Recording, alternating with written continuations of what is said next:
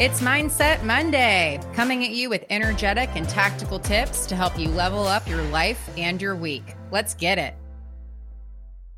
Did you know we are in the midst of the Great Resignation?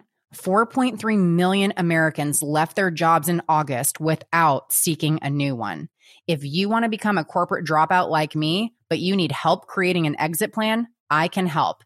Whether you need corporate exit coaching, business coaching, or you're seeking help to step into the best version of yourself, I'd love to connect with you. Listeners of the Corporate Dropout podcast can book a complimentary discovery call with me.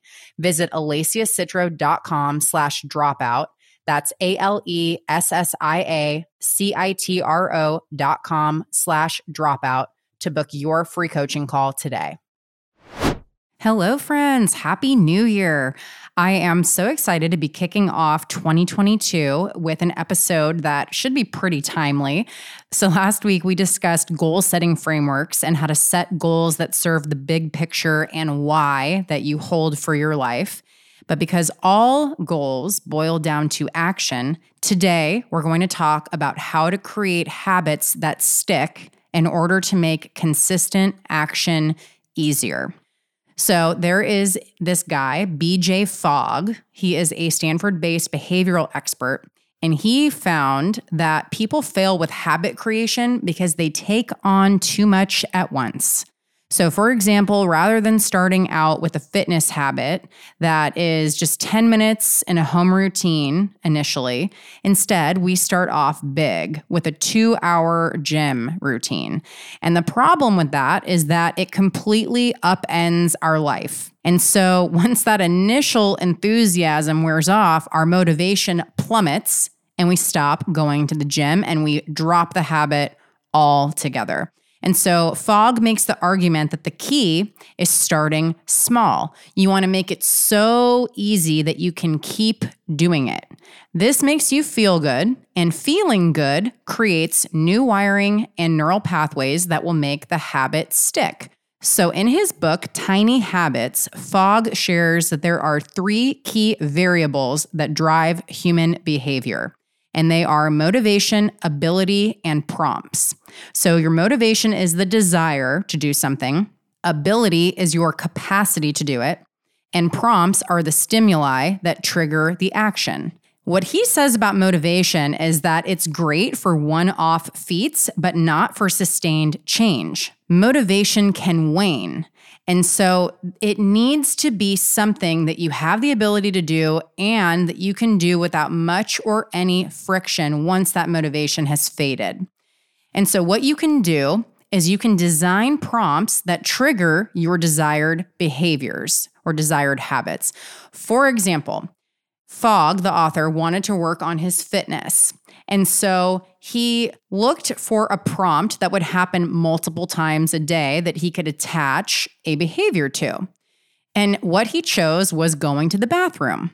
So every time he flushed the toilet, he did 2 push-ups. So it's quick. 2 push-ups would take you, less than 5 seconds to complete. It's easy to do. And years later, the author is still doing push-ups every time he goes to the bathroom. So there are a few things to consider when you design the prompt that will get you to perform the action to create the habit that you're looking for. And so the 3 considerations are location, frequency, and theme. For example, if you work in an office, doing push-ups in the office bathroom might not work. Whereas if you work from home, that might be a great prompt. The next thing is frequency. So if it's something that you need to do once a day, for example, taking vitamins or medication, pair that habit with something that you do only once a day, maybe like taking a shower. And the theme is important too. So let's say that you want to create a habit of vacuuming the living room once a week. Pairing that with brushing your teeth won't work.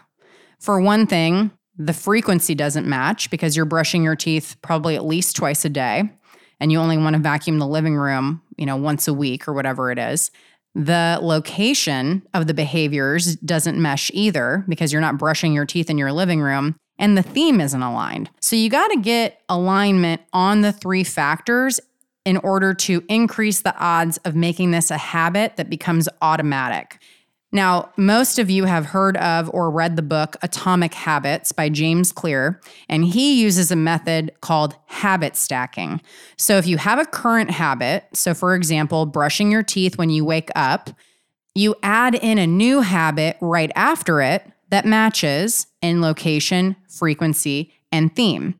And then there are other strategies that you can use too. One of them being to remove friction to create a new habit, or if you want to break a habit, by introducing friction. So I'll give you an example. We had to put a lock on our pantry door because my daughter would snack all day long if we didn't. And so the unintended consequence of the lock on the pantry door is that my husband stopped snacking too. This small amount of friction created by needing to unlock the door is what broke the habit. Because again, it took the automatic action out of it. Now he had to think about unlocking the door, do the action, and it was enough to say, actually, no, I don't need to snack right now. And so another a friction reduction example might be that you want to begin running every morning. So what can you do to remove the friction in order to make that easier to do? You could lay out your workout clothes the night before and put your running shoes right there too, right by the bed or right by where you brush your teeth. This will serve as a prompt and reduce the friction. And I've read somewhere, I can't remember where it was, it might have even been in Atomic Habits, that when you're starting to create this habit of running every day, you know what? Maybe all you end up getting done is just putting your running shoes on, and that's it. Or maybe it's taking a couple steps. That sounds so insignificant, but shavings make a pile, and it's these little actions that will start to rewire. There are a few more things that you can do to make habits stick too. So the first is to reward yourself. There are habit tracking apps. One that I use is called Productive, and it will track your habits in streaks. So for example, maybe at 7 days in a row of performing this new habit that you're looking to create, you treat yourself to something. And so you're going to get a dopamine hit from seeing the streak build up and from the reward, which is going to help you wire in the new habit. Another thing that you can do is you can prime your environment to support you. So let's say eating healthy is a habit you want to create. Eliminate all the junk food from your house. Eliminate the temptation. And you also are going to want to start hanging out with people who also prioritize and exhibit this behavior. So if you're in groups where your desired behavior is normal, it's going to make it that much easier for you to stick with it. And the final thing with all of this is just to give yourself grace. So it's said that it takes 21 days to form a habit, although I recently learned it's actually 68. Apparently 21 is easier to sell. So don't bite off too much at once. Start really small and start with the most desired habit. Then layer in another when that habit becomes easy, and no sooner than 10 days after starting the first one. Then after that, if it's feeling easy, then you can start stacking. And here's the thing. If you have an all or nothing attitude, which I have absolutely had before and sometimes still do in certain areas of life, just acknowledge, become aware of it, and work to dump that attitude, because you don't want to let perfect be the enemy of good or better than before. So I hope that this was helpful. I wish you all the luck in achieving your New Year's resolutions. Here is to the best year of your life yet. Claim it, and I'll see you back here on Wednesday. What you track grows. Grow what matters with the 90-day cycle to New Habits Journal and stay focused on what will move your business forward. Pick up your copy today at 90dayhabits.co and use code CITRO, that's CITRO, for 10% off. Thank you so much for listening to the show.